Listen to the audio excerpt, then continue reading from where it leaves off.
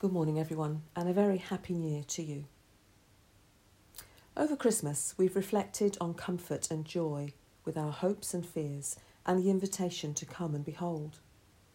Today, as we come to Epiphany, the familiar story of the Magi travelling many miles to find the new king, I am drawn to truth and grace. These are yet another pair of words that we will sing today from the familiar Joy to the World. I wonder what comes to your mind as you hear them. With the cold nights of the last few days, there have been some great opportunities to see stars in the sky. Obviously, light pollution doesn't help us here in Loughborough, and if you ever get a chance to go to one of our dark skies parks, I would highly recommend it for some great stargazing. But the ancient world, innocent of streetlights, had a passion for the night sky. They tied day and night together. The whole world was of a piece for them.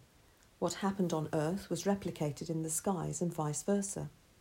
Everything was interconnected, so when a remarkable event happened in the sky, an especially bright star, something remarkable was also going to happen on earth for them. Who knows what it could have been in that year? Scholars have tried hard to work it out. Planets in alignment, comets, even a supernova, whatever one of those is. For our purposes today, I don't really think it matters much. What is important is that the Magi were looking for the earthly event that was the counterpart to the event they had seen in the sky. For me, however, perhaps a more important question is why Matthew goes into such details when he's telling us his part of the stories we read at this point in the year. I don't think he is, as Tom Wright puts it, telling us all this simply to satisfy astronomical curiosity. I don't think he's trying to tell some kind of fairy tale either, beginning with a special child's life with foreign kings and fabulous gifts and the poverty of a stable. But I do think he's trying to tell us something about truth and grace. In fact, Matthew never mentions a stable or royal visitors, but he does offer us some political dynamite. King Herod is an impostor. The Herodian kingdom of Judea was a client state of the Roman Republic from 37 BC, and Herod the Great was appointed king of the Jews by the Roman Senate at that point. Now, a client state is a state that is economically, politically, or militarily subordinate to another more powerful state, in this case, of course, the Roman Empire. Although Herod was called the king of the Jews, he was brought up as a Jew. His ethnicity was basically Arabic on both sides. While he publicly identified himself as a Jew, and was considered as such by some, it was really undermined somewhat by his decadent lifestyle, and of course he was expected to look out for the interests of his Roman patrons in every possible matter, all of which would have earned him the antipathy of the observant Jews, no doubt. Herod the Great died soon after Jesus' birth, but his sons ruled after him, including Herod Antipas, who features again in Jesus' life much later. So you can imagine how the news of any usurper to the family throne, in inverted commas, would not be tolerated. We know the story of his questioning of the chief priests and teachers of the law. What do you know about this? But I notice that right at the very beginning of his tale, Matthew is very clear that if Jesus is the Messiah, then he is the Messiah for all peoples, not just the Jews. The Magi coming from the east make that point. Otherwise, why weren't the priests and the teachers in the know too? There were many prophecies about the coming king, the Messiah, but at the heart of all of them was the fact that his rule would all be about God's justice and peace coming to the world. Truth and grace, then.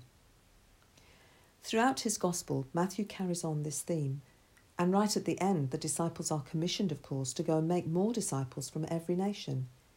This seems to be the way all the prophecies will finally become true. So what is this truth and grace for us today at the start of 2021? In 2020, we had many hopes and fears. To some extent, I guess we all still have them too.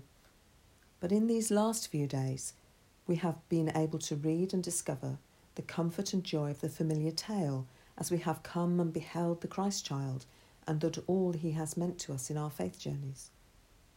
Truth and grace are the ongoing story of our lives of God's people together. Truth can have something of a bad press these days, as people seem to want to make up their own versions of it. We only have to look at newspaper reports, social media feeds, etc., to discover that some people make up their truth as they want to see it, so that it benefits them, and regardless of how it affects anyone else. Somehow our Western kind of reasoning seems to have grasped in more recent times a notion of truthiness. Look at lexico.com for a definition. This is the quality of something seeming or being felt to be true, even if it's not necessarily true. Scary, isn't it?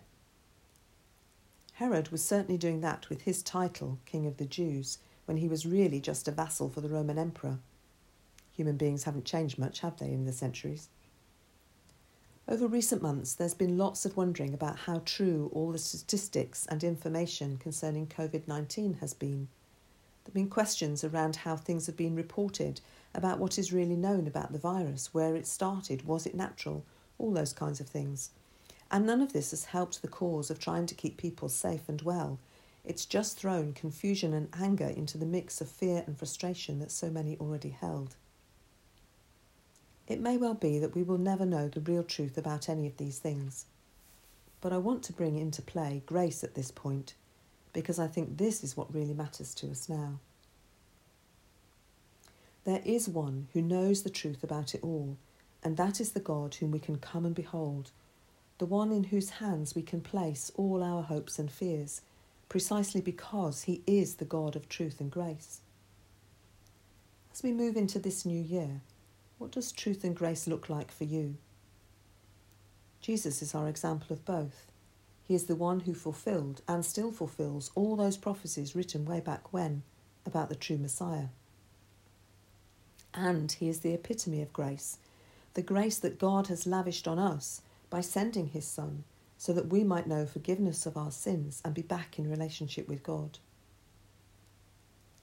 As I have reflected over this particular Christmas season, I've wondered more and more about how we can help more people know about the comfort and joy everyone can find as we come and behold the King, as we entrust to him our hopes and fears and receive the knowledge of his truth and grace.